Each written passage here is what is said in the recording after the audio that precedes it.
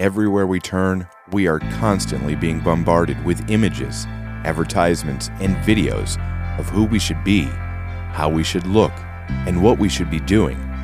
In our over-socialized, photoshopped worlds, we are constantly comparing ourselves to unrealistic expectations.